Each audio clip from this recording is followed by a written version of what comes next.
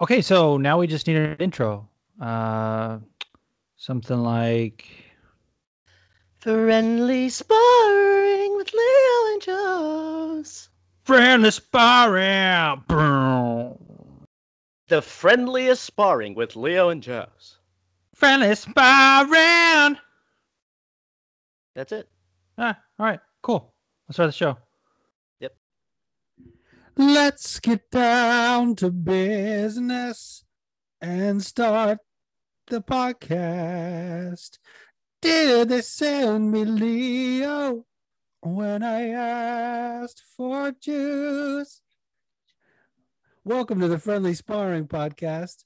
I'm your host, Juice, and I am joined by my beautiful, beautiful, perfect carbon copy of me, but slightly darker co-host, Leo. What's up, Leo? What's up, dude? I like that Donny Osmond. Yeah, We couldn't I quit. I tried to do the Jackie Chan version, but I Yeah. just for You some don't want to reason get I couldn't canceled. remember the lyrics. Yeah, well that too, but I Perfect uh time. Ooh, well, that for was a some great reason intro. I was yeah, thank you. You're welcome. I just got nostalgic for the old intros I used to do.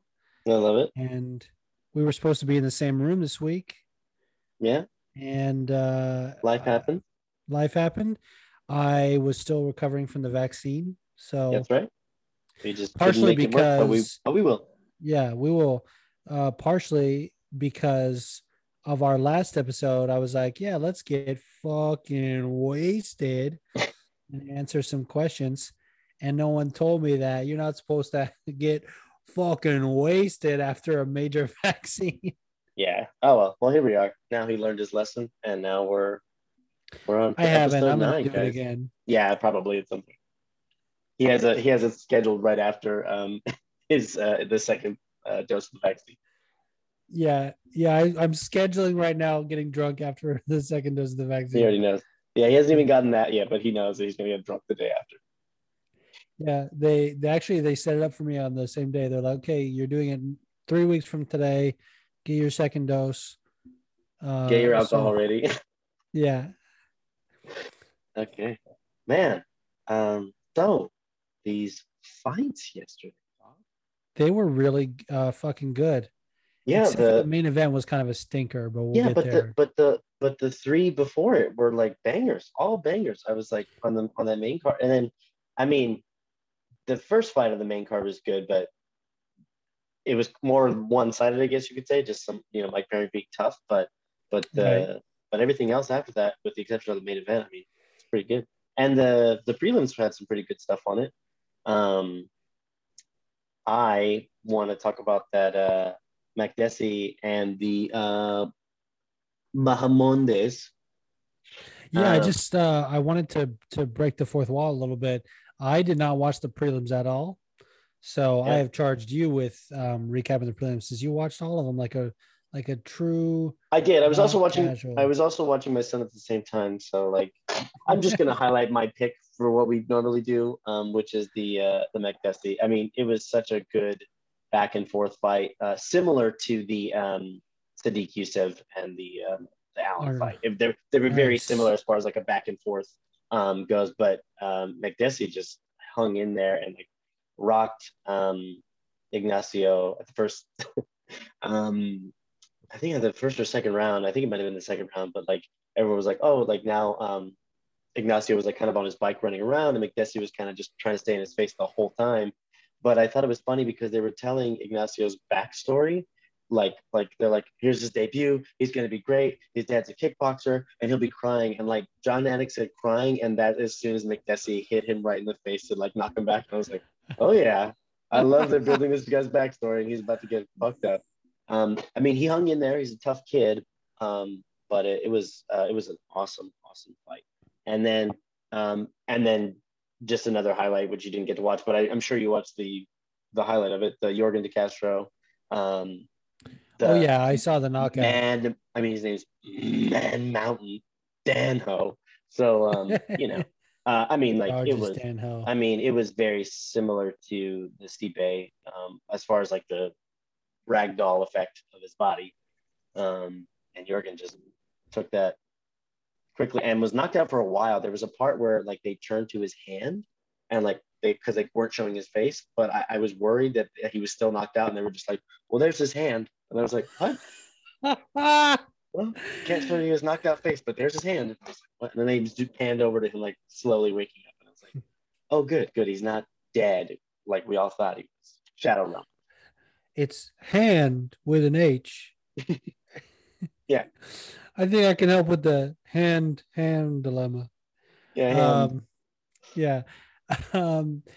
Dude, I was so disappointed when I saw the result of this fight. Number one, Jorgen De Castro is from Cape Verde, and the homie Tev Talks is from there as well. And he was getting so hyped. And then when that happened, he was just like, the tweets were sad, bro. So shout out to Tev. I hope he's doing well. I was just like, no. And not only that, so Jorgen, he was on the Combat Sports with Rhino podcast, my homie Rhino, a few weeks ago. It might have been more than a month ago at this point. It was a really cool interview, and I liked the guy a lot. And his opponent, Georges Danho, is one of the guys that he fought on one of the first cards that I watched top to bottom, which was the Silva versus Bisping card. When I first started becoming a fan, when I was like following Bisping and he was, became like one of my favorite fighters, I was watching that whole card, and he fought Daniel Omielanchuk, and it was the fucking worst heavyweight fight I've ever seen. A dick kick every couple of minutes. Right. They got gassed. It was just an absolute shit show. And so I've always had that. And they had this whole thing building him up, and it was just like you said, Man Mountain. He was like, he made some guy tap to strikes on his record. Like you look and you see submission, and you think maybe, oh, he submitted a guy. Nope, it's just more fucking punches. And they were like, dude, this guy's a fucking terror. And then absolute stinker of a fight. And I was just like, bro, is this what we're going to expect? So I was expecting Jorgen to just like do work. No nope. Case, man. When heavyweights throw, they throw, and it was lights out. He did work on the canvas. Yeah, he did. He was nice, sprawled out. Yeah, nice nap. Getting used to napping. Cleaning it. Yeah. Like, oh, I miss his body. Oh. Dude, that's so fucking disrespectful. It is. It's so disrespectful. Swiffer De Castro. Yeah. Oh God, just gotta clean the damn mat. What? You got knocked out. Yeah, we know. Sorry. We've never been. I guess this is an anti-Jorgen De Castro podcast. No, it's definitely not. But we've definitely made fun of him a lot more than we have any other fighter. All right. Well, let's. Fuck. Oh man. All right. Let's go on to these. Yeah. Okay. Like. I thought, I did pick a problematic person. And I thought that might have been on my side, but man, how's about Mike Perry's head and footwork? Like he looks like an army man, like a plastic, like green army man with his placement. He did. And I think he was just trying to like stand and plant and maybe look for a knockout. But dude, D-Rod is no fucking joke. And he trains with Joe Schilling, as they said, who's in his corner. The guy is a sniper. Yeah, he's really fucking good. And that's what I was looking for. Mike Perry definitely had him in the grappling, which is like, I mean, he figured that out early, but that goes to show you how well-rounded Daniel Rodriguez is, that he was able to kind of, escape some of those situations. Because, I mean, even like his UFC debut, he got a standing guillotine over Tim Means. It was fucking nasty as hell. Yeah.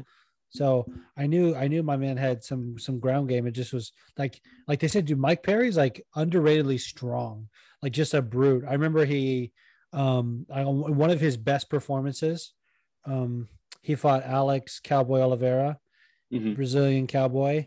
And at one point, like, I don't know if you remember this, he picked him up, slammed him, and then like fell out of frame. Like his momentum, like made him Oh fall yeah, yeah, backwards.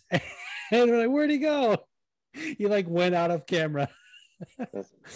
It was hilarious, but the the fight was incredible. And you know, not that I'm trying to like give Mike Perry credit for anything, and this should be about how dominant D Rod was, but um, it takes two to make a fight like that, and you know, if it weren't for Mike Perry's toughness, you know, it would have ended in like devastating fashion early, probably because Yeah, he was getting he's lit got. up. Yeah, So yeah, you're right. So yeah, you're fucking right. great fight. It really gave a chance for Danny Rodriguez to show, like you said, his well-roundedness, and Mike Perry to show his toughness. So good fight for both of those guys overall.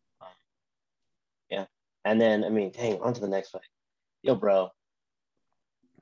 Hey, so Hey, I was about to be very disrespectful and say to something very disrespectful, but um, oh, hey, were you? Mackenzie Dern though, come on, man, what's up with that armbar? I mean, it seemed like It's Nina nasty. tapped.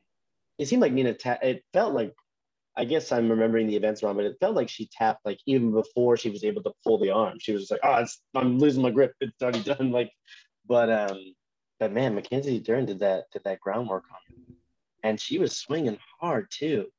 A little bit Yeah. unorthodox, a little kind of weird, but still just coming at it, and then like just really really worked that ground And you know, this fight made me so mad too because, um, first off, whenever like Mackenzie is an elite grappler game. Yeah, and she's a good fighter, and whenever people like whenever she fights, it's always like people are posting fucking pictures of her on the beach in a bikini saying yeah. future champion and like, oh, look at that ass. And the only one that ever makes me laugh is fucking Yugi. Yugi posted a Charlemagne the God video. It's like me after Dern fights, and it was Charlemagne. Charlemagne the God was like sniffing the chair where someone just sat, and he was just like just That's rubbing his great. face in the chair, and, and they're like, "What?" He goes, "Sniffed it." Oh God. And it was like, yeah, it was like me after Mackenzie Dern fights. But seriously, like everyone like kept like they all pretend like they're like you know hyping it up and like actually care about women's MMA, and they're just like, yeah, here's a picture of her tits and ass. This is a future champion. Which Yeah, the fact that yeah, what give matters to me her is that she's props, hot. but Yeah, no, yeah, exactly. No, she's exactly. great. She's great. I mean, I know And it's everyone was and posting they on get the. so filthy too, like because Yeah, fucking Joey Diaz was like saying, I think he called her fucking what did he say something about a truffle, or like I would eat a truffle out of her asshole or something like that. Like yeah, people just get it's almost like they try and be like who can be more creative about it and fucking yeah. It is a little bit much, especially when like, look, if you're gonna objectify someone, and then be like future champ, that's a little bit yeah, on the like. it Okay, is well that's kind of strange. And then also just like don't objectify people. That's right probably a good exactly. idea. Not to say that not say all guys don't do it in their head or whatever, but just like I don't know, when she's fighting, don't be like, "Woo! I can't wait to suck the fart out of her butt." Like, huh? Yeah, exactly. And the other thing that made me mad about this fight too is because I obviously I picked Nina Could you and imagine if I said that? If I said that about Robert Whitaker next week? Can't wait to suck the fart out of his butt. can I tell you something? Uh, Can't would wait to. would you? No. uh, yeah, It's just like I said. It's kind of like a double-edged sword. Like I've never seen that. I mean, I've yeah, seen like have my babies or stuff like that, but I've never yeah, seen anything on that grotesque level. So, anyways, great job, Mackenzie Dern. Sorry, Nina. This is the yeah. disrespectful thing I was gonna say earlier. Was like, shouldn't change your last name. Looks like there's a curse. Right, dude. And the thing about it was too, like Dern is just like wild, and she just throws these wild like looping punches to get to the clinch and do her thing. And Nina is good in the clinch, and she trains with Amanda, obviously, and she is a better striker. And even like when she was able to like evade some of those things, she was catching her too. She was lighting her up a little bit, but it wasn't enough to like stop the pressure. Yeah, no. And she just like took her down. And a lot of people was like, oh well, if Mackenzie can get to the clinch, like that's over. And I just didn't want that to be true. Like I'm mad that I was so wrong. Right. I'm just so mad about this fight. Absolutely, yeah. But I mean, it is what it is. And, let's see.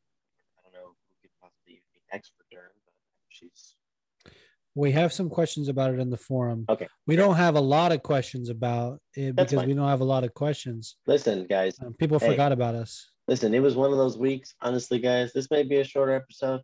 I'm having a day. Juice had a day yesterday. Listen, Yeah. guys. We just want you guys to know mental health is very, very important. I know this sounds like Yes. a weird PSA, but really check in with people, make sure they're doing Yeah. okay. And I cannot tell you how much an extended like, hey, hope everything's good, can help. It really, really does help. Yeah. There's a lot of stuff going on, so I just want everyone to know that we're doing this because we get to catch up with each other, and it's also a great mental health check for both of Yeah. us.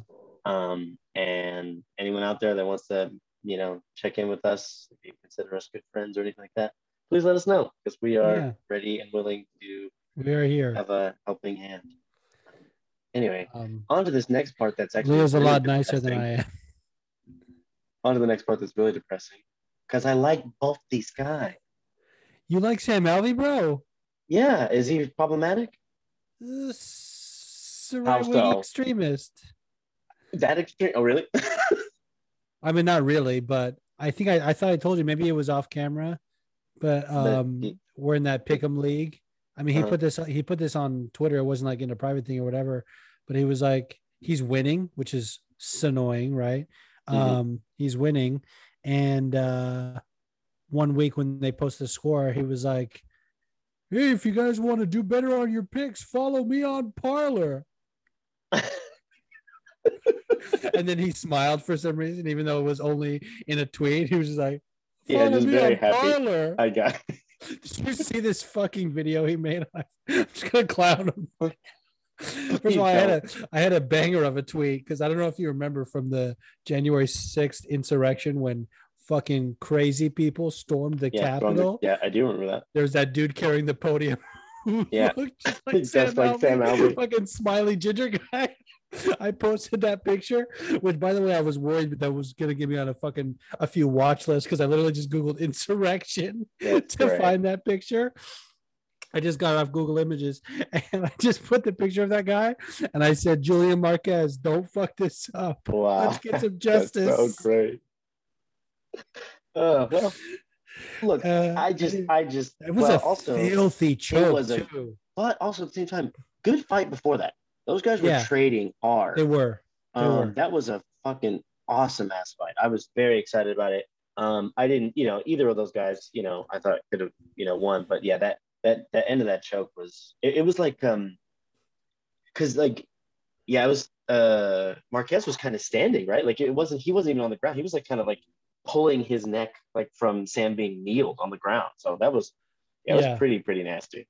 Yeah, because he was saying he couldn't get his hooks in, so he was like, "Let me just squeeze as hard as I fucking squeeze and pull up." And I was like, "Oh, let me just put my face right next to his and just." Yeah, it was pretty bad. Yeah, it was pretty brutal. And shout out to James Krause, the best corner in the game right now. Again, my buddy T Cross hates his cornering advice, and he gets so mad about it because it works. Yeah, I would too. But at the end of the day, I mean, I get it. Like, I don't know. It's kind of one of those things. Like the technical aspects of it are usually worked on in the gym, and I get it. But I don't know. I mean, who's also doing good? Khabib. Yeah. Well, also why did you sound like the Bears guys? Oh yeah. Also, also Chael Sonnen's kaboom. Kaboom. That's what you're doing. I literally thought you were doing the Bears things. I was doing the Bears things, and then when I heard it, I was like, it sounds like Chael Sonnen's kaboom. No, I feel like with James Krause, they only televise that last round sometimes, or they only show the last part when it's a crazy fight. And he's like, I need you to win this, whatever. But before then, he's given some like solid advice. And we've seen flashes of it. My favorite one, and this is also like when I first learned of James Krause as a coach, as a corner, so like a lead corner. He was cornering Tim Elliott against Demetrius Johnson after he won the Ultimate Fighter. and he got a shot against Mighty Mouse, and it was a massive title fight. And every time Mighty Mouse would take him down, Tim would grab a guillotine, which Mighty Mouse is obviously really good at defending. So it just further helped him like secure the position. And in between rounds, James Cross goes, I appreciate the guillotine, but you're letting him take you down. You're letting him take you down. Wow. That was my favorite thing he's ever said. He's doing great cornering. I mean, he's just really slapping these guys on the back and telling them to get out there and win. And doing it. And then they win. Enough about James Cross's dick. Let's talk about Arnold Allen. Arnold Allen versus Sadiq Youssef. I mean, man, great. I mean, good all around everything. I mean, the striking was good. The grappling exchanges were good. Like, they were landing clean hits. It is really. I'm not going to say that the. I mean, I'm surprised the way the judging went, because the way the judging was throughout this last couple of. I mean, the prelims, the judging was weird because we had 2 split decisions in like. Oh wait, no, was it the main card? They had the split decision. No, that's right. Yeah, no, so. Yeah, it was in the prelims that they had a bunch of splits. So I was like, oh no, not at this. But obviously Arnold Allen was just. He just got the edge on it. He just kind of pushed him back and just really, really. But like I said, both of them were landing good shots deep into the third. I was very surprised. Yeah. And a lot of people on MMA Twitter are really high on Sadiq Youssef, and I think he's great, but I've been big on Arnold Allen for a while. He already was like only one of like 4 people, I think, 4 fighters to go 6-0 at featherweight. He was like the 4th one. It was like Jose Aldo, who was a champion, undefeated for a while, came from the WEC. It was just like those title fights that he won. Conor McGregor. And then the other one was Yair Rodriguez, who went 6-0. And so now he's, I think, 7-0 or possibly 8-0 at this point. I'm not sure. He's got the longest active winning streak at featherweight. At featherweight, I think. I don't know about the UFC. I think it's just a featherweight. The kid he's fucking amazing. And so I knew it would be close like that, but I had him edging it out, and that's kind of what happened. Yeah, so what happened? Yeah. At least I was fucking right about one of these fights. Yeah. And then I'm gonna break the 4th wall. I didn't watch the main. Juice told me it was kind of a stinker of a fight.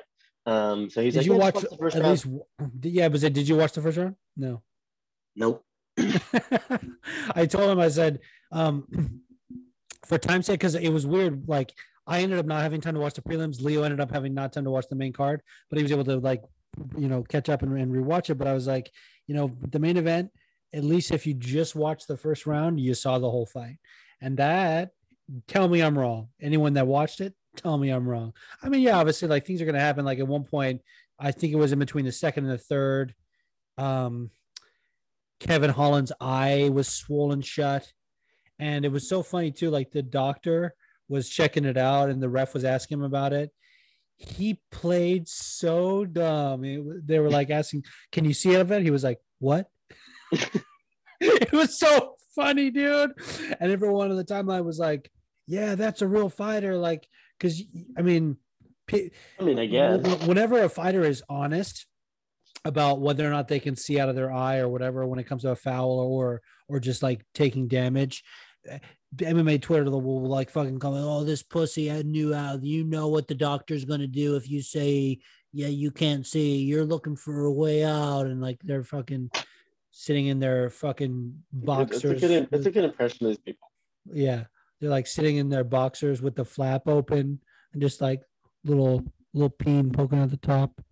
Just this doesn't fit, but also this like pussy's looking for a way out.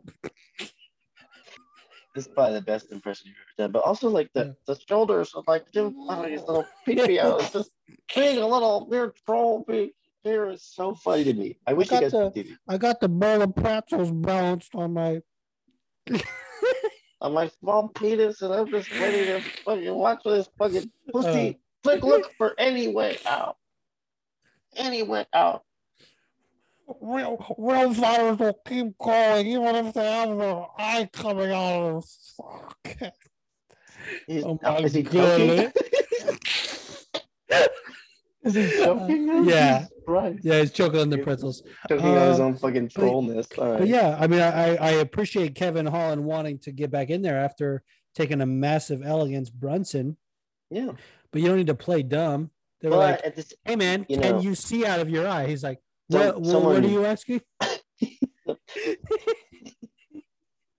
someone, that's pretty much, someone posted like another Kevin Holland main event, and it was like Ben Affleck like next to him, like smoking a cigarette, like looking pissed, and I was like, yeah, Kevin Holland, great, yeah, maybe he should be like on early, like in 3 round fights, because it seems like everyone that took away from this that, yeah, I mean that's great that he's tough and whatnot, but he's losing, like it's just like he's not getting knocked out, so it's just these are longer Right. fights that people are just like, okay, and it's not really wars. They're not the biggest wars they could be. They're just kind of just two fighters being slightly technical, I guess, because that's what people are saying about Marvin Vettori.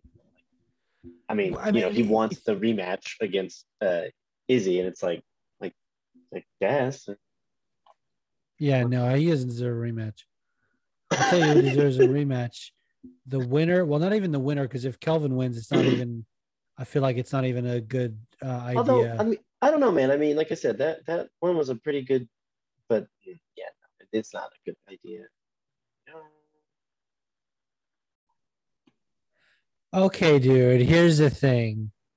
And I've thought a lot about this. Right? So that first fight between Kelvin and Izzy was amazing. It fight of the year that year, Mm-hmm. and you know, Kelvin fought his ass off, took Izzy to the brink. Things would be different if he kept winning, but he did not. This motherfucker lost a boring ass split decision to Darren Till. He didn't get submitted by Jack Hermanson in the first round, who just now got back to his winning ways and beat Ian Heinisch. Like, okay, dude, you beat Ian Heinisch. That's fine. And there's a couple things at play here. Like, so if Rob beats Kelvin, he's obviously, to me, like, there's no doubt in my mind, it's Rob. It has to be Rob. We have to see that Mm-hmm. fight again. Rob is it. And I hate when there's not a title shot on the line for both guys. Mm-hmm. So I kind of feel bad saying that, but to me, Rob just has to win, even if it's like a boring decision, whatever, which it's not gonna be. But I'm just saying, like, if it's a close fight, close decision, then he's still, in my mind, the winner. If it's the other way around, if it's like a close decision and Kelvin wins, I'm not so sold on Kelvin saying. However, if Kelvin somehow blows Rob out of the water, that like that to me is impressive. And obviously, I'm not Assuming advocating that's going for to that. happen. Yeah, no, that would be horrible. I'm like rediscovering my fandom for Rob lately. It's been so great. It's been like, yeah, dude. He's amazing. Yeah. Well, I mean, like I said, it was a good fight card. Like I said, the 3 fights right before the main event were just banger fights. So overall, I think it's a pretty good night of fights. So should we move on to the Farem? Yes, I think that's exactly what we need to do. All right. Let's do it. He's pulling up some questions. I'm pulling up some questions. Start with some audio questions. So I can't stop thinking about that fucking fat troll.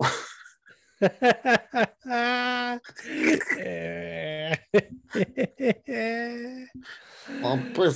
of shit guy. Piece of shit. Dude, sometimes. Oh.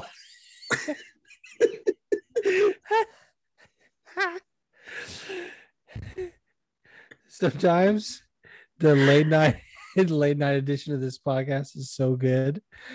Yeah, it's just anyway. Well, I'm happy that we don't know any of those people in real life. Yes.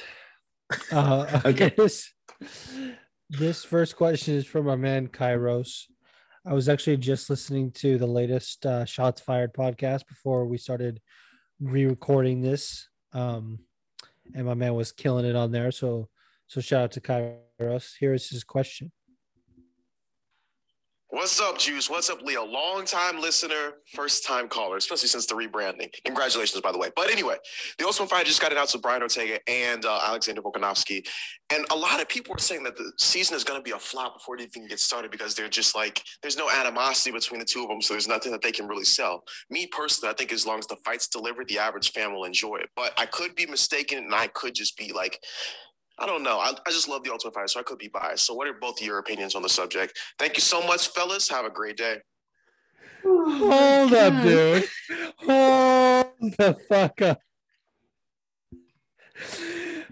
I'm sitting here looking at Leo on the Zoom. Leo does not listen to these questions beforehand. He has the ability to, but he likes to be surprised. Yep. Leo's in like a swivelly office chair. And he's sitting there, got his drink on, and he, for some reason, when I hit play on the question, he turned to the side, and then as soon as he hears "Tough to Scott" after Brian Ortega and Volkanovski, this motherfucker spins around, drink in hand, looking at me.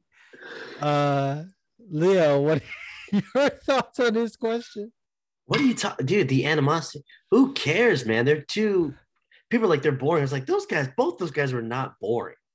If anyone's more boring than the other one, I would say maybe Brian's slightly more boring than Volkanovski would be. But other than that, no, man. Those guys are both heart like fighters. They love fighting. You know what I mean? Like they're gonna have a lot to bring to the table. I don't care about the animosity that's gonna be between them or not. I'm more interested to see the people they bring into the house. To be honest with you, like, right? Let's see a new crop because you know how long has Tough been off the air at this point? A few seasons. So actually, it's funny. Kelvin and Rob were the last season. Yeah, they were supposed to fight, and they did a whole season with them with female featherweights and male heavyweights. Juan Espino was the winner of the male heavyweights. He's fighting, I think, this weekend. If not this weekend, it's coming up soon. So yeah, that's crazy. I just realized that. Yeah, so I'm just interested to see what the house is going to look like. I'm not worried about Brian or they don't have to sell me on that. Everyone loves the Tough concept, so I'm just interested to see what craziness happens this season for everyone. Dude, but I love the two fighters at the top. So same. The people that are complaining are people that don't really watch The Ultimate Fighter or haven't in a while, and they were looking for like some big names to bring them in, like, oh, fucking like there were talks as recently as like a year ago that maybe like before Khabib retired that maybe Khabib would be coach, like him and Gaethje or him and Conor doing like something on The Ultimate Fighter. Like people are just like, just because those things get thrown on doesn't mean it was ever actually on the table. And I don't know. I just feel like that's maybe where some of the outliers are from. Ultimate Fighter was a big part of like helping me get into MMA, like just knowing the fighter's backstory. And yeah, I got stale after a fucking while. And it's actually like I didn't watch them chronologically. But the first one was one of the first ones I watched. I was like, okay, I got to go back. Season 1, I got to go back to where this started. And like, it obviously was like in that early 2000s, mid 2000s, like Road Rules channel, the fucking, you know what I'm talking about? Area of like MTV reality shows. And they did like challenges and games and competitions like that that had absolutely nothing to do with fighting. And if they always did that, that would be fucking weird. But honestly, I didn't mind it. And they eventually got away from it. I think they only did 2 seasons like that because I think in the second season they had a scenario where because of the like format, someone got it to like the finals and hadn't fought anybody yet, which was weird because of the whole like playing the thing with the games. And I don't know, like ever since like Bisping won season 3, that was such an amazing season with Ken and Tito. And it doesn't always have to, like, it should be about the fighters too. Like that's what you said. Like I'm more excited to see what fighters they do, because it's all, that's the main thing. And it's been like the season that they had for Demetrius Johnson, where we brought in all the different flyweight champions from around the world. That was fucking really interesting. The redemption season was fucking awesome. James Krause got in there with his big hog. I was actually just talking to someone today, and they were like, "You guys talk about hogs all the time," and I was like, "Yeah." But anyway, yeah, I personally like Ortega and Volk. Not the most exciting, but if you have watched any of the stuff that like Volkanovski has put on YouTube, he's a super interesting guy and he has personality, and it's gonna be fun. Plus, maybe fucking Brian Ortega will bring in like Henry Gracie as part of his team, and he's super interesting. So fucking A. All right, on to the next question. Thank you for that one.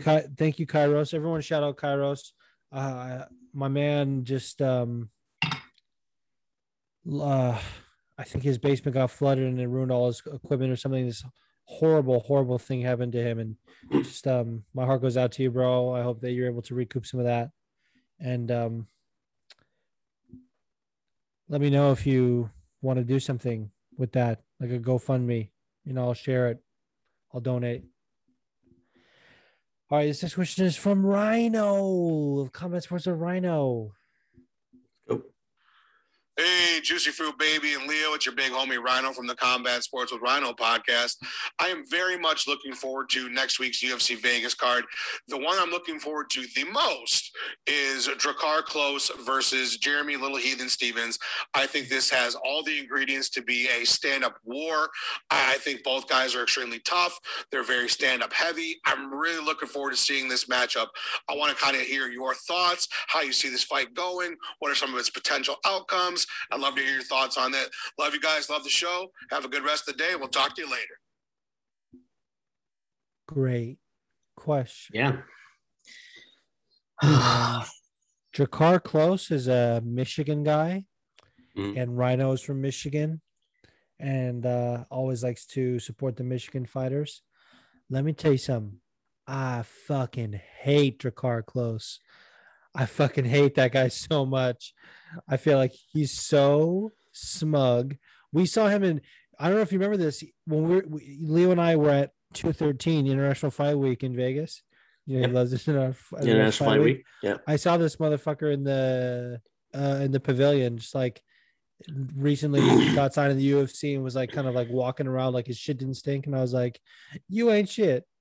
Hate him. Absolutely hate Drakkar Klose. He's one of those fighters that like I never got behind. It doesn't matter. Like I could find out tomorrow that he donates a bunch of money to charity and like helps old ladies cross the street and gives back to his community. No, fuck him.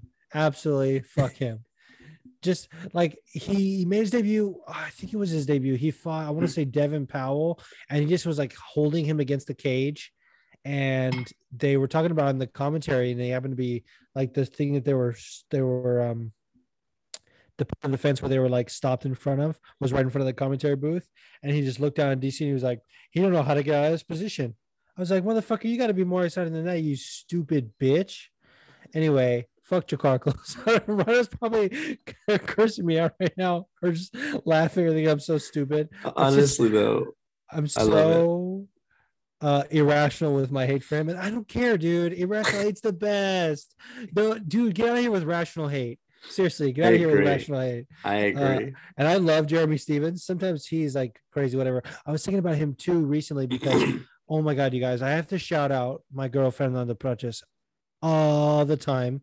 Obviously, we do it pretty much every episode, but her work is just so incredible. And she put out the best piece of all time that she's ever done. And is this interview. Well, I mean, she's done a lot, so that's kind of like that feels weird that I should say like whatever recency bias obviously plays in the fact, but she did this amazing interview with this fighter named Diego Garillo, and it's probably Garijo. He is a Mexican American, 7-1, and he like fought for Bellator. He had to basically retire from fighting because of a retina detachment, but he did some bare knuckle. He did this course, and this is where it ties into Jeremy Stevens. He did this course that was like helping him get back on track, and he wanted to be an artist. And the course that I'm talking about is something that Eric Del Fiero did, who's the head coach of Alliance MMA, which Jeremy Stevens trained. Jeremy Stevens also did this course, and it's like about leadership and unlocking your potential or whatever. And this guy, they make you do like one creative thing that's outside of your goal to help you like get your juices flowing. And he was like, "What if I did a drag show?" He just said that, and they were like, "Oh yeah, you're doing that." And he did it, and he had a lot of fun. And the guy is a straight guy who performs drag. He just performs drag. Oh, cool. Use it as a way to like sell his art and express himself. And the amount of fucking love and support I'm offering him just instantly based on this amazing interview. And he like talked about how he just like did a bunch of shrooms to like arrive at this conclusion of like returning to his art. I just was like, I fucking love this guy. And I want to shout out Fernando because that piece was so amazing. Yeah, I hope Jeremy Stevens smashes Drakkar Close.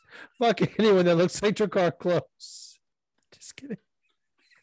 I mean, beautiful shout out into your fucking bias.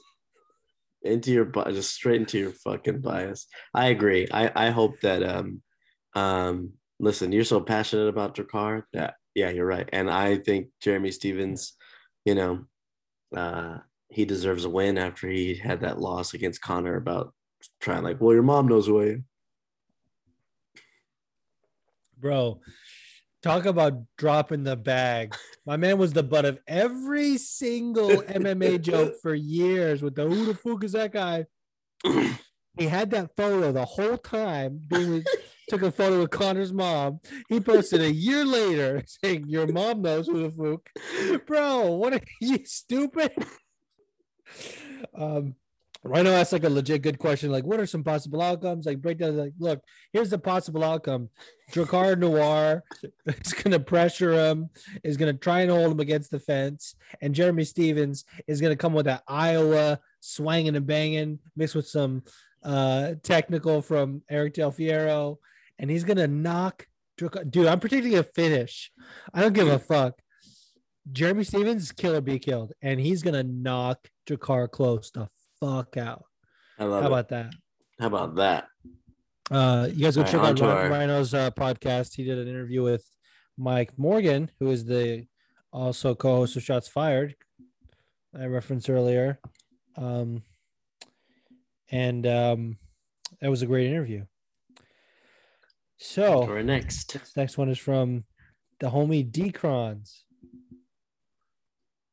Hey, what's up, Juice and Leo? I'm nursing a legend of a hangover.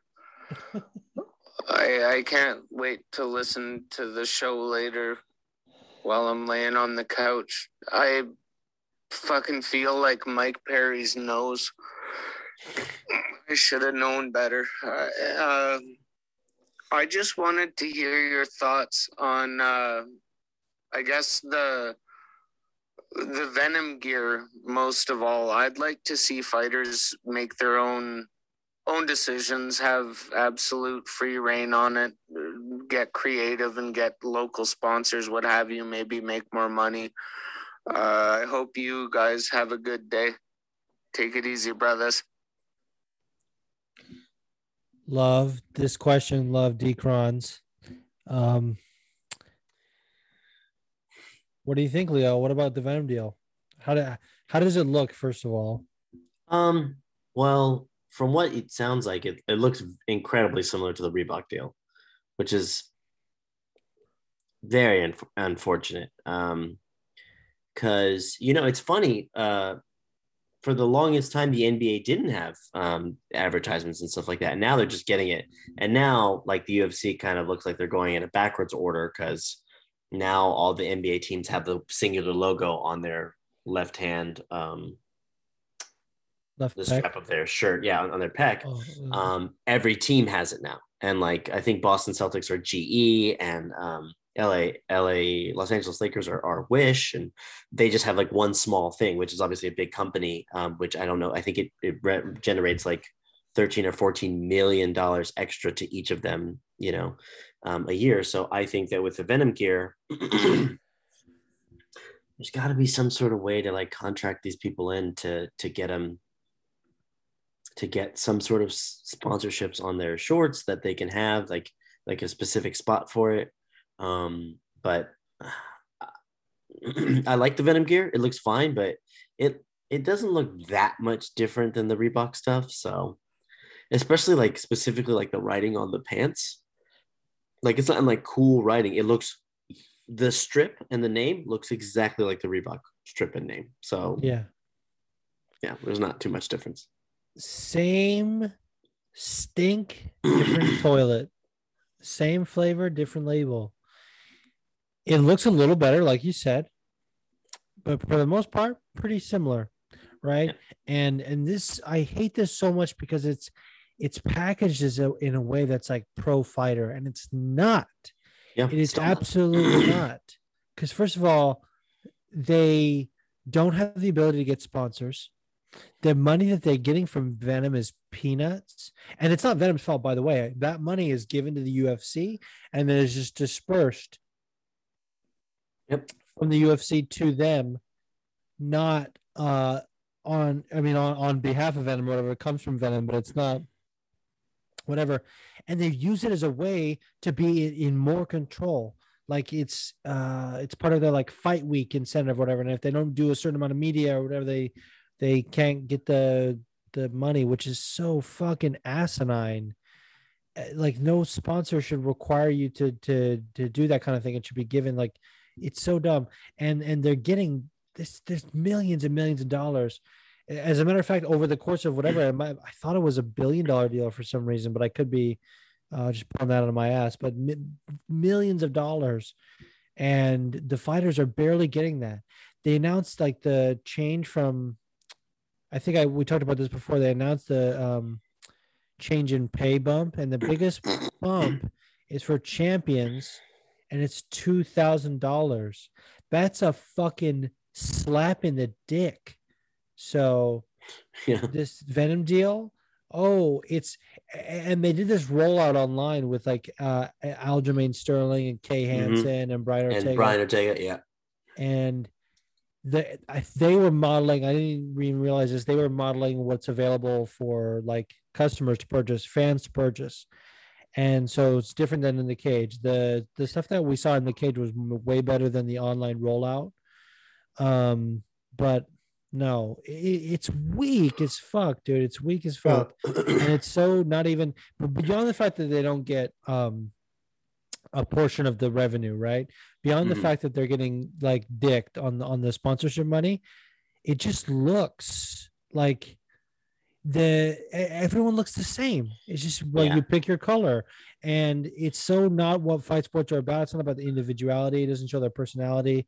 It is so blasé. I can't even. Absolutely. It's fucking. Remember, we used to work with that guy who was, he was like, this person is blasé.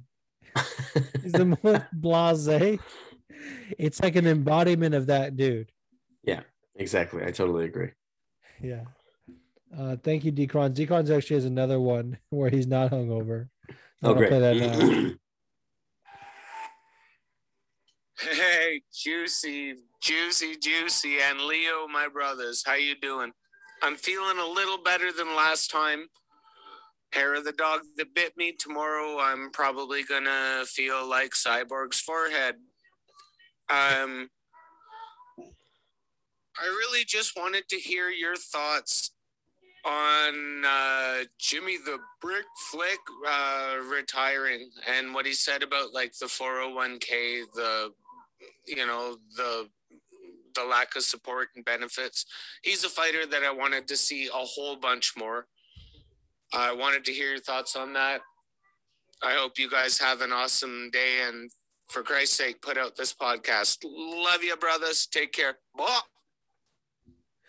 First of all, when he said I might feel like Cyborg's forehead, I feel like we have to talk about that because initially I thought he was talking about Chris Cyborg, and I was like, the audacity to just talk about her forehead.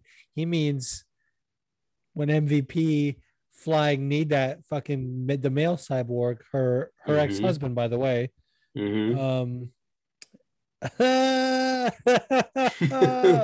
It's disrespectful. My thoughts on Jimmy Flick. By the way, you were frantically Googling and looking at your phone. I don't think you know what he's talking about, right? Good job. I'm looking it up. So I actually listened to part of this interview when I was at the Apple Store yesterday. By the way, so many white guys with glasses, and not just for mostly the employees, but some of the fucking patrons as well. Obviously, myself included. I was just like, wow. But anyway, I don't know why I'm laughing so hard at this. So he just got signed to the UFC. He might have had one, maybe two fights in the UFC.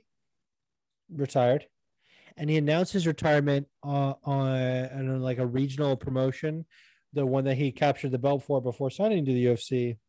And it was this big thing, and now he said it was like motivated by like he had like a hell of a week and maybe some stuff happened to him, and I wish I had gotten a chance to listen to the whole interview and know that whole story, because it sounds like maybe something happened, because his whole reason that he cited it was like we don't get a 401k for this isn't whatever. So maybe he has to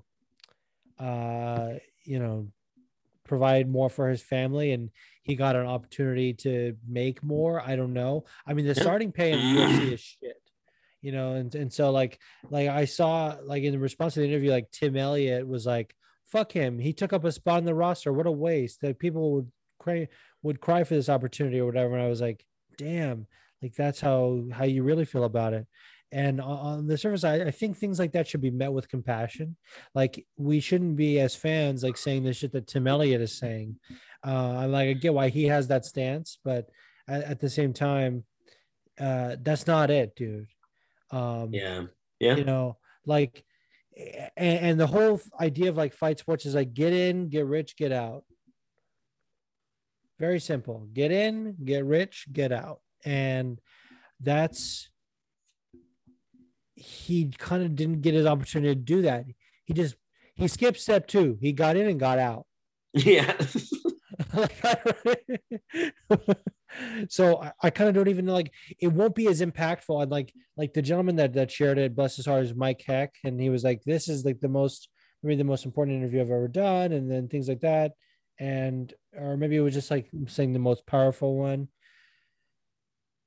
I don't think it'll be met with the kind of like fanfare or whatever that it should be, because I feel like if someone who had been grinding in the UFC for a while made this statement, that would be such an indictment on fighter pay. This guy just got to the biggest stage and didn't even get to like position himself to the kind of like multi-$1,000 earning potential that some of these fighters have. Yeah. Like, yeah, the fighter pay is shit.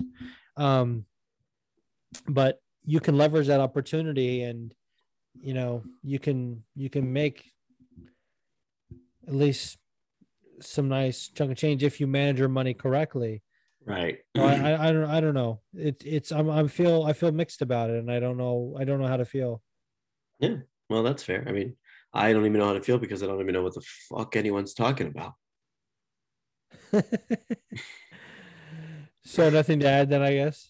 I mean, yeah, good job. I mean, sometimes people you kind of lose your passion for things and it kind of goes out the window. And he said he had to provide for his family, and if that's the reason why he left and wasn't willing to put in the time to build his resume up or to build fight bonuses and stuff like that, then good on him. Like you got to follow what you got to do. You know, it's just one of those things. One of those things, Leo. Mm-hmm. All right. So thank you, Dequan, for that question. Everyone go give him a follow. It's one of my favorite profile picks in the game. We have a few questions from my homies at the PRG. It's a little group chat we have. The first one is from my girl Shay Daisy. She says, for all podcasts, is Dern worthy of JJ? Meaning Joanna Jędrzejczyk. How do we feel about Mackenzie Dern versus Joanna Jędrzejczyk?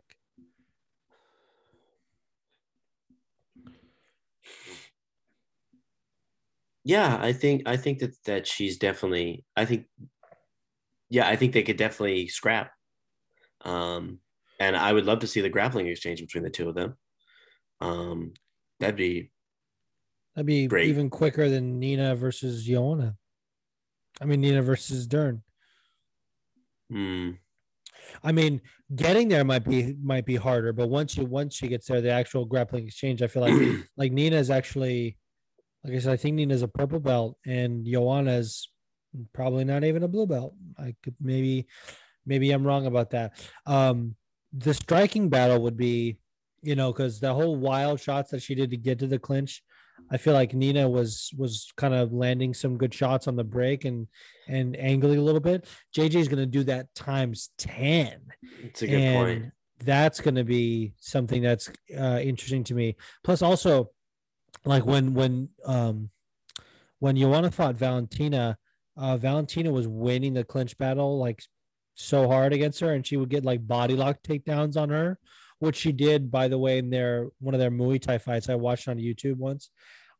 Just did it a ton of times. She loves that body lock takedown. Right. And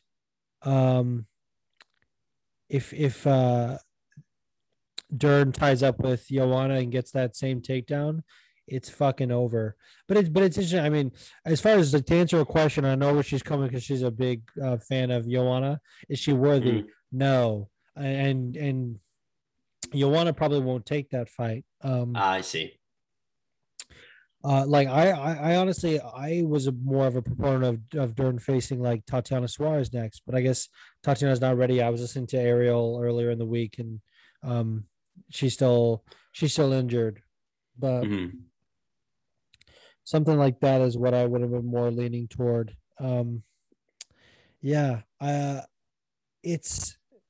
It's one of those things where Dern, I think like they are going to fast track her, but she still has a lot to grow, and if they give her a title shot too soon, it could ruin her. Yeah, I agree. Her shine, yeah.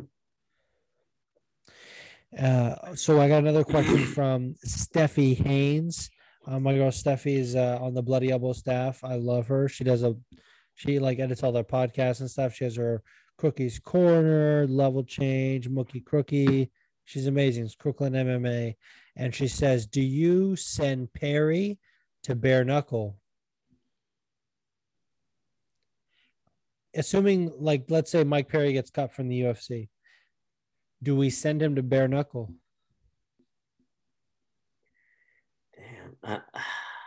Honestly, man, all I can think about is his nose, and it just I don't like the idea of him in bare knuckle with that nose. Can I tell you something? I do. I think he was made for that.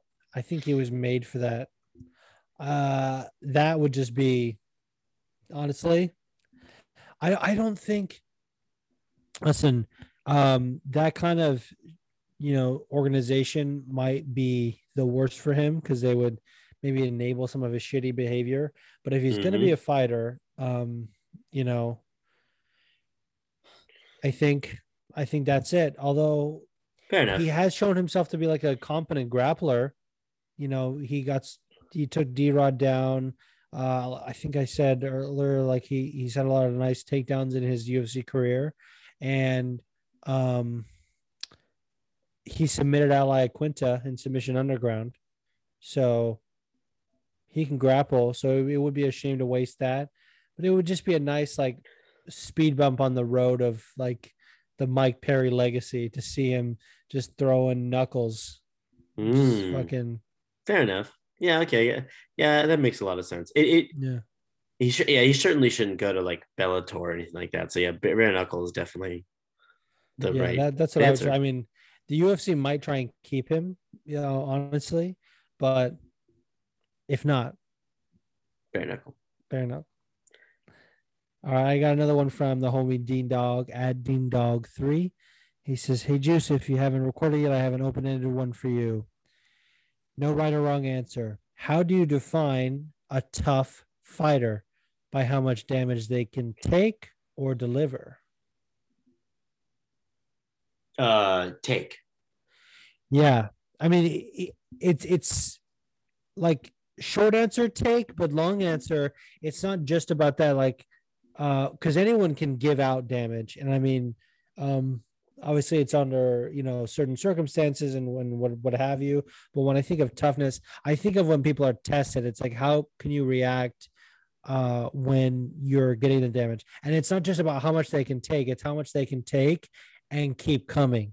Yeah, like how can you take and then also be still in it to like land your own finishing blow or yeah, I mean a good example of that are people like I mean, for me, Dan Hooker, like with the Edson Barbosa, like I mean, like he kept going out. Now granted, I understand that he fell eventually, but he was pretty tough through that whole entire fight. Like the fact that he was taking all that damage. Now I know a lot of people would say, oh, that's like he's a bad fighter, but it definitely showed his I mean, Paul Felder against Dan Hooker as well. Oh my God. That, like both of those guys, just they're both tough. Tony with Gaethje. Yeah. Oh yeah. I mean, like, bro, like Gaethje put it on him from punched him in the face a bunch of times. And just like we are a Tony like hating podcast. So right? No. What?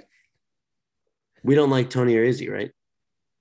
I hate you so much.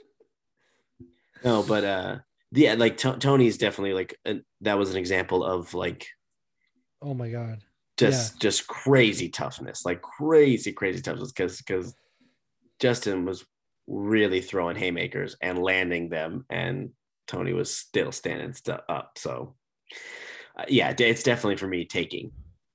Yeah, absolutely. But it's like I said, it's specifically about, for me, like taking and being able to still give back. Yeah. And how you react to it. Right. So I thought that was a great question. So shout out to Dean. I do have another question from the homie Phil, the MMA dude. He said, "Hey Juice, hey Leo, loving the show so far. Thank you. My question is regarding Mackenzie Dern. She has improved leaps and bounds from when she debuted in the UFC. My question is simple. How far does Mackenzie go? Does she win a belt? Does she lose a title shot? Does she not even make it to a title fight? Love to hear both your thoughts. Thanks." Fucking A. I think if she really works well on her striking, like really well on her striking, I think I could see her with a belt potentially, but I don't know, there's a lot of killers at the top of that. So I definitely see her fighting for the belt probably next year. I think that's probably going to happen. Yeah, that's what I was going to say. The trajectory she's on, I do see her getting a title shot. Now, I don't see her winning a title shot depending on who is at the top. Is at the top, because historically, like champions have been more like well-rounded. At least, I mean that's hard. Like actually, strawweight has kind of been like Rose has probably been the most well-rounded. Well, Rose and Zhang Weili, which is why this next title fight makes it so interesting. But it's been fucking Carla Esparza was the first champion. She's just a wrestler, or she was at the time. She's getting more well now, but she's a specialist in wrestling. Then it was Joanna, who's a Muay Thai specialist. Then Rose, that's like I said, this is the most complete. Then Andrade, who I would say maybe is a little more well-rounded, but probably more of a grappler. Yeah. And then Zhang Weili, who's probably the most well-rounded. So now the way that title picture is, I don't see Dern getting in there a title shot. I just don't. I mean, winning a title shot. I'm sorry. I do see them giving it to her based on where the trajectory is going. But shout out to Phil, co-host of the Split Decision podcast. You guys should go check out that show. I do have one from Jimmy the Drunk. I love this question. It's at Paroli Proud. This guy's been a supporter of the show for a long time, so big shout out to him. It says, if current UFC fighters were to unionize, which fighter do you think would make the best president or fighters union representative?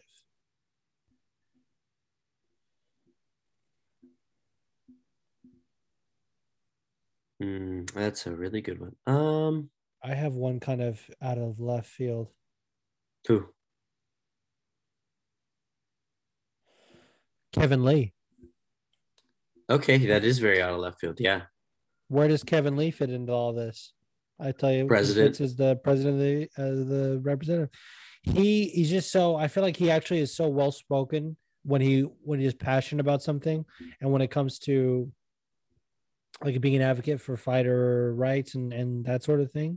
Sometimes when he's trying to like pick a beef or whatever, he is a little bit sort of like weird and not as put together. So maybe that's what people are thinking of if they object. But honestly, hearing him talk about like, listen to G's interview with him. If you guys haven't listened to that fight week for UFC 244, my girl G from the Wocast interviewed him, and just he was so well spoken and been passionate. Fernandez actually interviewed Kevin Lee a couple times as well. Interviewed him in Brasilia right before COVID went down. So, okay, that's a good one. I don't know. For me, like other one I was actually thinking Nina too.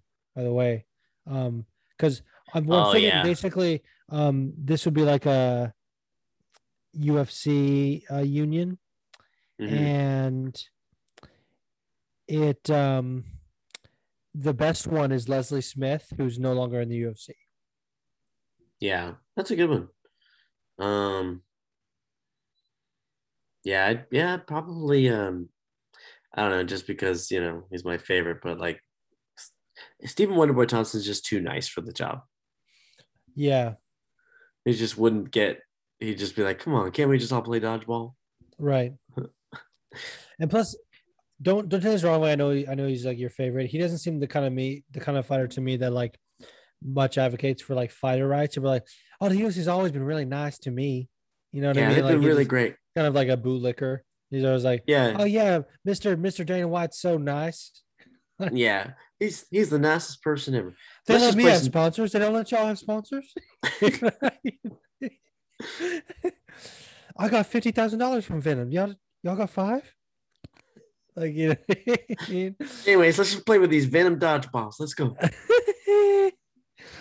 Yeah. He's way too nice. But I think Kevin Lee's a good choice. And I think with probably just Kevin Lee for me. Huh. Interesting. On to our next question. That was a good question. Yeah. You don't have anything to add? You agree with the Kevin Lee? Yeah, I agree with Kevin Lee.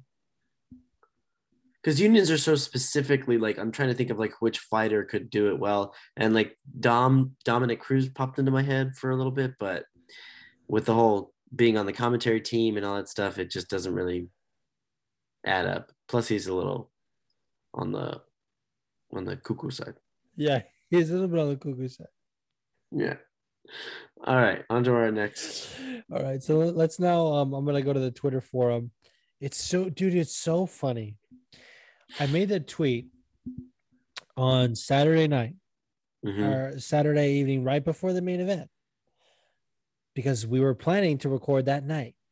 Yeah. And anyone listened last week, we were planning to be in the same building. I was like, oh, we're gonna watch the fights together, and we're going to record right after. This is gonna be great. So I made this tweet. I said, Leo and I are recording at 9 p.m. Got a ton of people who like retweeted the tweet, and I was like, oh, this is great. 0 questions. And then the next morning, I started getting the same ones I normally get around the same time. I'm like, guys, you're supposed to have sent these last night. But anyway, now we're here with a lot. And then now the couple of times I tweeted about it, and people were like, hey, where's the show? I'm like, hey, we had issues, and also no one sent in questions. Then people started sending them in, but they started sending them in those other tweets, and I had to link them into the Twitter forum because I'm a fucking crazy person. All right, so this one is from my girl Pamela, Wholesome MMA at Harry Northrotita. She said, Did they set up Nina Nunes? That felt like a hit job. I'll let you take this one first. I mean, yeah, it felt kind of like it. I'm not gonna lie, but no, she's just. What do you get? Mackenzie's just that good. Like, yeah, no, I mean, it did feel like they were trying to build Mackenzie off of Nina, and I say that as someone who like picked Nina, so now it seems like I'm just being like salty or whatever. But you know, I was thinking after the fight, I was thinking about how Mackenzie's first fight back from pregnancy, like she came back within like 4 months of giving birth, and everyone was like, wow, like some people were like, that's amazing. And I was like, that's too quick. And they gave her Amanda Ribas, and Amanda just fucking lit her up.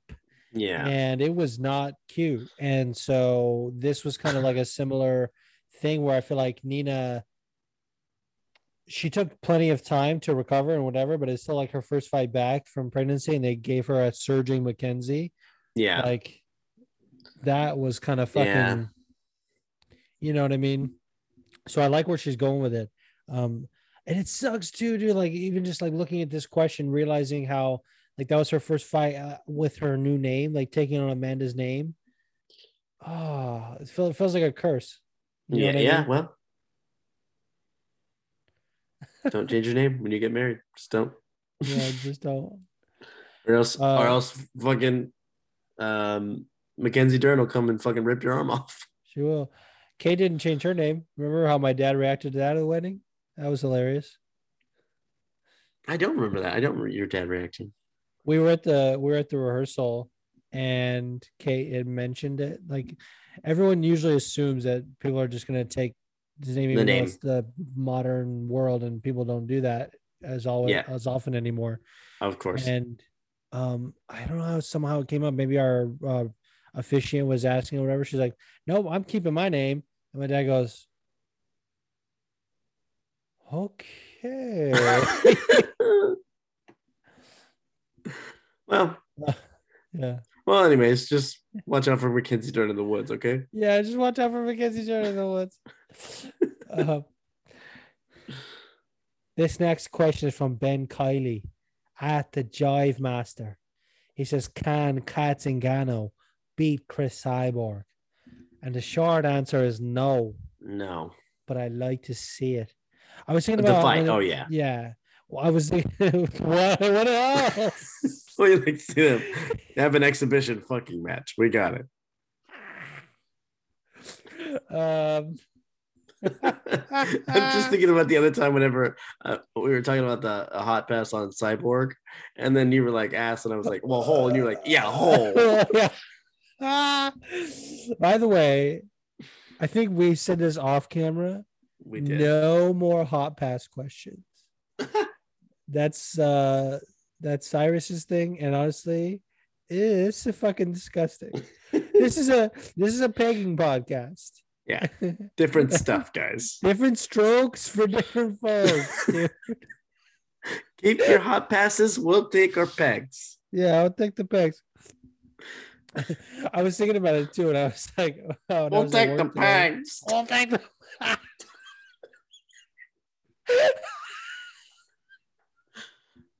You keep your hot passes over there. I look like someone who doesn't like to get pegged. This is going off the rails. It is going very off the rails. This is a late night podcast. Yeah, I'd take Chris Cyborg would. Now, Prime Cat would make this a competitive fight, but right now it just doesn't seem like that's even a thing.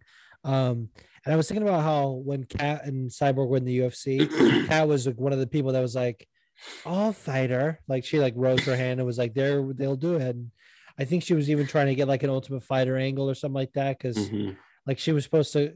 The season that Misha coached against Ronda, Kat was supposed to be the coach, and they switched it last minute. It was weird. Fucking Kat Zingano like called her out, and then I don't know if it was because they so she normally fought at 135 in the UFC, and obviously Cyborg was 145, and that's where she fights now because she gets signed with Bellator, and then they'll have 135, and she fights their 145ers. But she was calling out Cyborg, and then I don't know if they just weren't interested in making that fight, but shortly after they announced the women's 125 division was opening, and she was like, I can make 125. I'm like, bitch, you are not making this easy, yo. Like, don't say that you can call out Cyborg and being like, yeah, I'll fucking go. And then be like, oh, I'm interested in killing myself, like killing my body, dehydrating myself to make 125. Can you imagine Cat on the scale of 125? That looks, dude, mama, you are a 145 or don't try and dehydrate. That's crazy. Down. That is fucking crazy. Honestly, I would probably pick Kat Zingano just on GP. Like, not because I think she would win, but just because. What? Huh? I don't know. Kat has actually a really. It's late, bro. She has a really good story. Okay, great. I'm happy you said that. Yeah. All right. This next question is from Cyrus Khan at Cyrus King. He said, who do you think is the superior organization? One Championship or Bellator? Do you see PFL challenging these two anytime soon? Great question. And it's so interesting because I feel like this fluctuates back and forth. Like for a while, it was Bellator. And now that they just got this deal with Showtime, it feels like they're back to maybe hitting that number 2 spot, or they're at least on their way. Yeah. Dude, for a while, honestly, One was taking them over. Like One puts out a great product, and it's so they don't try to be like the UFC. They don't try to do their own thing. Bellator has like some of the like freak show fights, whereas One, they just focus on like building their brand and promoting their fighters. And they have like obviously a different rule set, and they do like kickboxing and Muay Thai, and it's just like martial arts on a big platform, which I love. I really like One a lot. I wish it was on at a reasonable time. Yeah, I mean, for me, it's One. For me, it's Bellator. I think honestly, just like the freak fights, like make it, and Bellator, like within the last couple of years, is still being done at large venues still, and they're still like selling out that stuff. So like,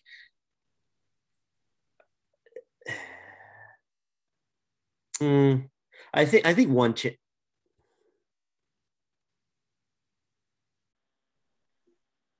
One has an opportunity to be good soon, and I just don't think that we could see PFL doing better, but Demetrius Johnson was a big draw for One, so like it's one of those things that like I don't know. We'll have to wait and see. But I personally, I think that Bellator's still superior. But it'll just take some time. Yeah. For one to get there. Yeah. And Okay. PFL will be a while. Yeah. Absolutely. It will be a while. Which we have a question about that. I want to say my thoughts from PFL for that question. But thank you for your question, Cyrus. Go check out his podcast, Combat Corner. This next question is from this guy just followed us today. And he followed us and he left the question on the forum. And I was like, I already love him. That's it. Great. We've had exactly one interaction, and it's been this question, and it is a fucking banger of a question. Yeah.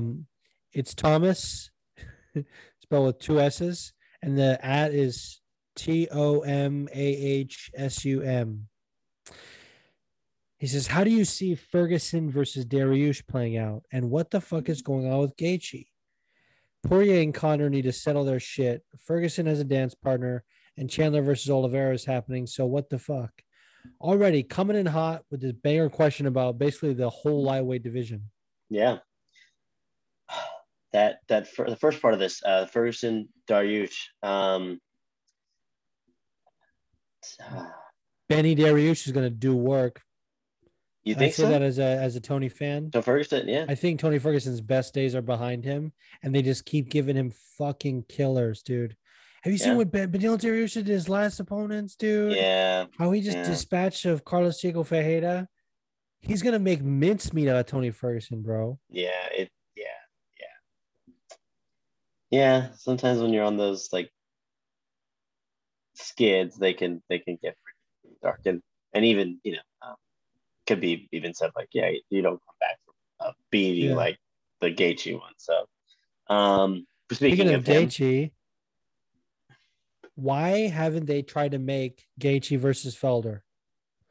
Oh, that's the fight, dude. Yeah, that's a good one. That's the fight. He's left without. They're both left without a dance partner. Yeah, that's the fucking fight. Good big dragon energy coming in with that Gaethje. I love it. That's a good idea. Yes. All I'm gonna say is Conor and Dustin, something needs to be settled, or they're building. Whatever's happening, they need to settle it. That's all. Yes, I agree. Needs to be settled. Apparently, it's like real. Like Ariel was reaching out to like Conor's team for confirmation, and Adi Attar, Conor's manager, got involved, and it was like, no, we have every intention of paying it. I'm like, okay, something's up here.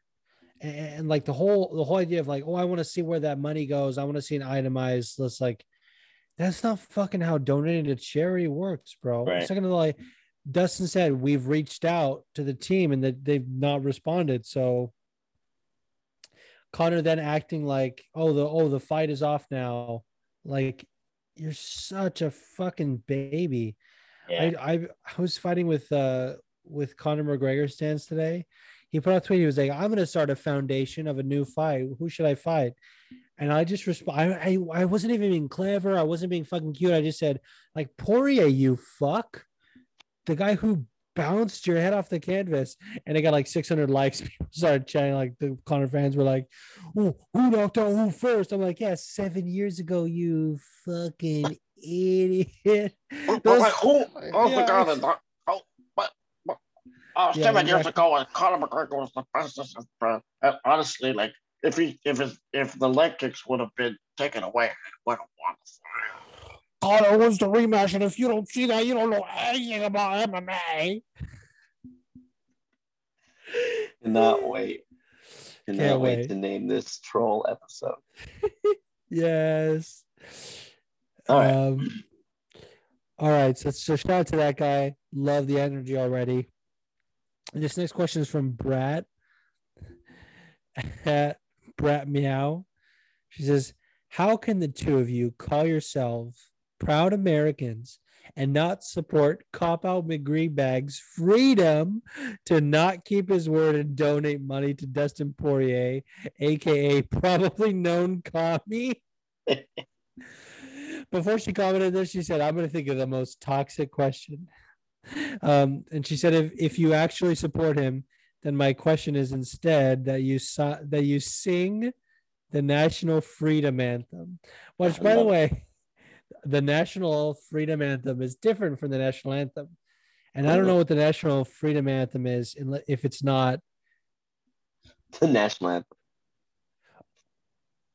I'm gonna fly on this, gonna fly straight truck, gonna fly on an eagle, gonna cry big trucks, gonna rock flag an eagle. Oh wow! I can't believe that. That's amazing. No, I definitely do not support Cop Emily Green bags. No, nobody does. Nobody should. It's pretty bad. But you're right. Dustin Poirier is probably a comp. Better dead than red. Yeah, as Rose would say. Red Dead Redemption. Oh, dude, I'm so sad about Rose. That's what Red Dead Redemption is about. Hey, what's Rose Namajunas? I'm gonna tweet, dude. I'm gonna tweet that right now. I love it. What is Rose Namajunas? This is live. Favorite. I love it. We're doing live. Favorite video game. That's funny. Stupid, but funny.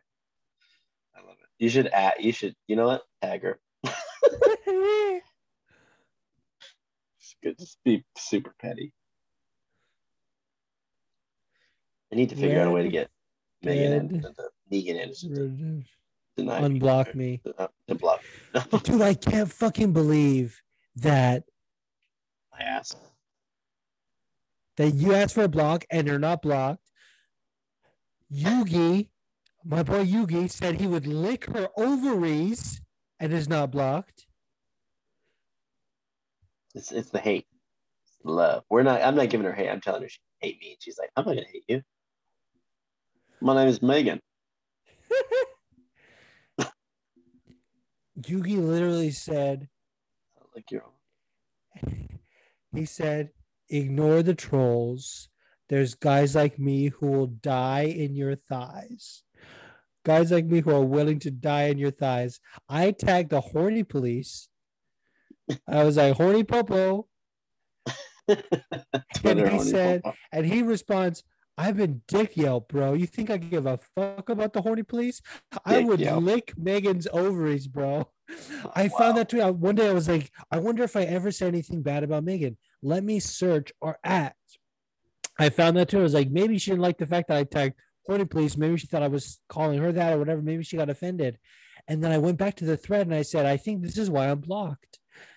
Yugi says, which is wild considering I'm not, she wants the ovary king. Ovary king. Called himself the ovary king. That's amazing. And it's not blocked. Oh. All right. So shout out to Brett. This next question is from the Filthy Casual. MMA Filthy. No, it's MMA Filthy Casual. I hate the Twitter now is like cutting off the handles. She says, yo, question number 1. What does Mike Perry need to do to get his shit together? Darren Till seems to think he just needs a real team surrounding him, but is redemption ever going to be in the cards for that guy? I don't know. He definitely does need a real team, but they were saying on the broadcast that he's with MMA Masters, the same team that Colby is now with. And then he was like, shows up to every practice. You know, the guy is trying. Yeah.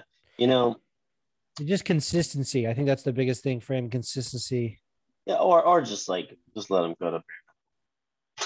Yeah, that too. Just let that go. That's good. But it's the fact that he's trying and the right team that he's going to work with is probably going to be what's going to. Yeah. What if he goes up to TriStar? Mike Perry at TriStar. How do you feel about that? Yeah, training with all those great people that I know who are there. Love it. Love all the TriStar guys. Mandel Nallo. Yep, know him. Know exactly. George St. Pierre. I love GSP. Rory I put that McDonald. together quickly. Right. I hate you. All right. She has a second question. She says, I've been waiting forever. Forever spelled with like 4 R's. Is the PFL hype train ever coming? Why the fuck not? You know what I love about this is that she answers the question like we're like no, and she's like Right. why? Yeah, That's what I dude. love. Honestly, like, so I have that I say, friends don't let friends watch the PFL because I'm an asshole. But honestly, I've tried to get into PFL so hard, and I like Kayla Harrison. Um, one of my favorite fleets that I ever made. I said OnlyFans, but it's just me getting pegged by Kayla Harrison. I had a few people respond to that saying, would subscribe. And I was like, oh, would you? Oh, what do Would you? call? Oh, Um, there we go. There we got it. We found Peggy Knuckles. Peggy Knuckles, Kayla Harrison. Yeah, dude. Peggy Harrison. Peggy Knuckles. Peggy Harrison. Ah. Okay. But yeah. Just doesn't have it. Just to me, they're missing like mixed martial arts is about the stories and it's about I don't know like why these people are fighting and the answer of like chasing $1 million to me just isn't it. I don't know. Plus, they don't allow elbows. I really like elbows. Like, what the fuck, man? Yeah. Yeah. Yeah. That's I like the agree. main thing to me. But I think they also need more names. Mhm. Like this next season is probably going to be more stacked. Like they got Verdum, Rory, Olivier Aubin Mercier, Yeah. Pettis. So they got some great names. So we'll see. We'll see where they Yeah. go.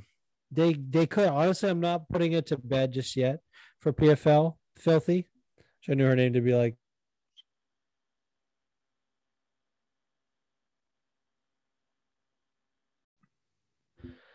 So in summary, PFL started out as a great concept, and they're at least being unique. Um, and they have a lot of potential. It's just getting there. I think they need more names and they need to do more events. They took the whole COVID year off.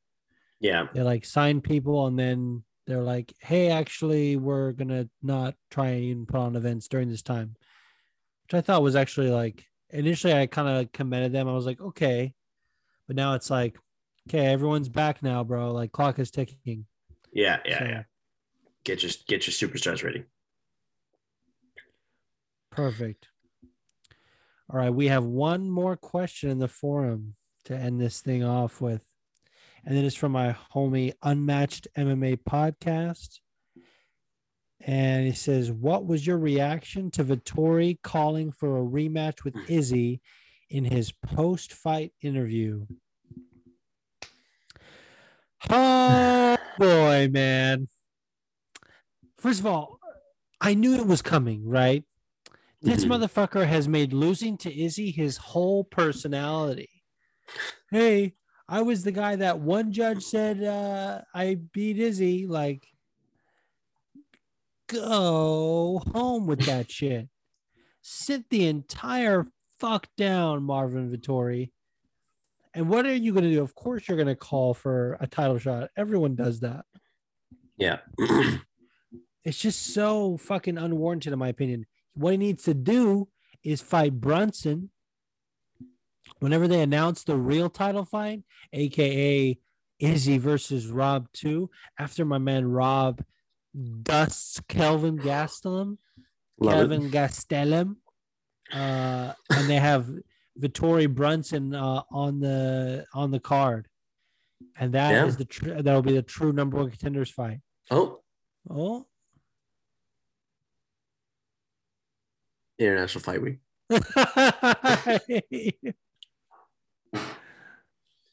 Well, that's the Connor card if that's still going on. So yeah, I know July 10th. Yeah. July 10th. 6 days What a after my birthday, fucking- 7 days before your birthday. It's perfectly sandwiched in the middle, isn't it? Yes. It's And if it's in crazy. Vegas, I guess you're coming here. I mean, Yeah.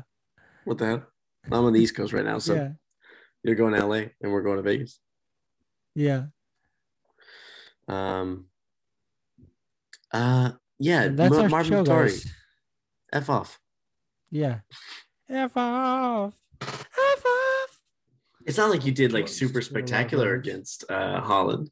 Yeah. So I was listening to DC and Hawani, and DC was like, he beat Kevin worse than Brunson beat him. Like, I rate that performance higher than Brunson's. I was like, okay, sure. But Brunson laid the blueprint. And it was because he got that done to him that it was easier to do it. And my man stepped in on 10 days notice. Fuck off. You don't get props for being a guy. You didn't even finish him. Yeah. Like, I hate to sound like Nate Diaz, where he's like, couldn't finish me after he gets dog walked. But like Kevin didn't get finished. So Marvin didn't fucking Marvin Vittori is the third best in the world. That's gonna be the new troll fucking voice. But it starts wild. Marvin Vittori deserves a power shot because he took Israel. That's to a spot decision, and I thought he won that fight. I gave it to him based on the forward pressure and the takedown. He waddles away. I love it. Yeah. Well, guys, this has been a long process for both of us. We recorded this over the course of 2 days. Yeah, it's been pretty long. So we're gonna have our fight picks. Yesterday, I felt like I was gonna die. Oh, cool. I didn't think I was gonna make it to this recording. Oh, great. Well, I'm happy that you did. I was doing a read through for my first read through, and I was like, I'm probably gonna die. I was sitting there wiping the floor with everybody with my superior acting. I love it. And listening to people just absolutely butcher the bard's words. And I was like, well, I'm probably gonna have a heart attack. Cool. I love those feelings. Turns out I'm still here. Yeah, it turns out still here, baby. We're gonna be giving our fight picks the morning of. Yes. And we're gonna get back to doing that more consistently. Yeah, we'll see. I mean, the fact that I'm on the East Coast, it has to do with this internet system that I'm on, so that's why we're having some troubles. But we'll hopefully get everything working in the next couple weeks. Nobody knows the trouble I've seen. That's true. All right. Well, I am your host, Leo, and Juice is our co-host. And welcome to the Friendly Sparring Podcast. Thank you for listening to the Friendly Sparring Podcast. You could leave us a 5-star review on Apple Podcast. Tell your friends, tell your neighbors, tell Randy Gonzalez. Tell everyone. Tell everyone. And you can follow the podcast on Twitter and Instagram at Friendly Spar Pod. Mm-hmm. You can buy our merch on Redbubble. You can Cash App us. Yeah, we have merch. What are you talking about? Oh, I haven't put the friendly. I didn't put the Friendly Spar one up yet. Okay, well, but we're gonna have the fight with myself stuff is still there. Yeah, it's gonna be up there. Good. Yeah. So if you want to go to our Friendly Sparring Pod page, our merch page, just go to Fighting With Myself and just buy a bunch of Fighting With Myself gear. Yeah, exactly. Yeah. So, and also get pegged. Yeah. Get pegged. It's the male G-spot. What do you want from me? Male G-spot's the best part of the G-spot. I hate you. It's not the male G-spot. It's a myth. It's just putting inside someone's butt makes you gay. Oh.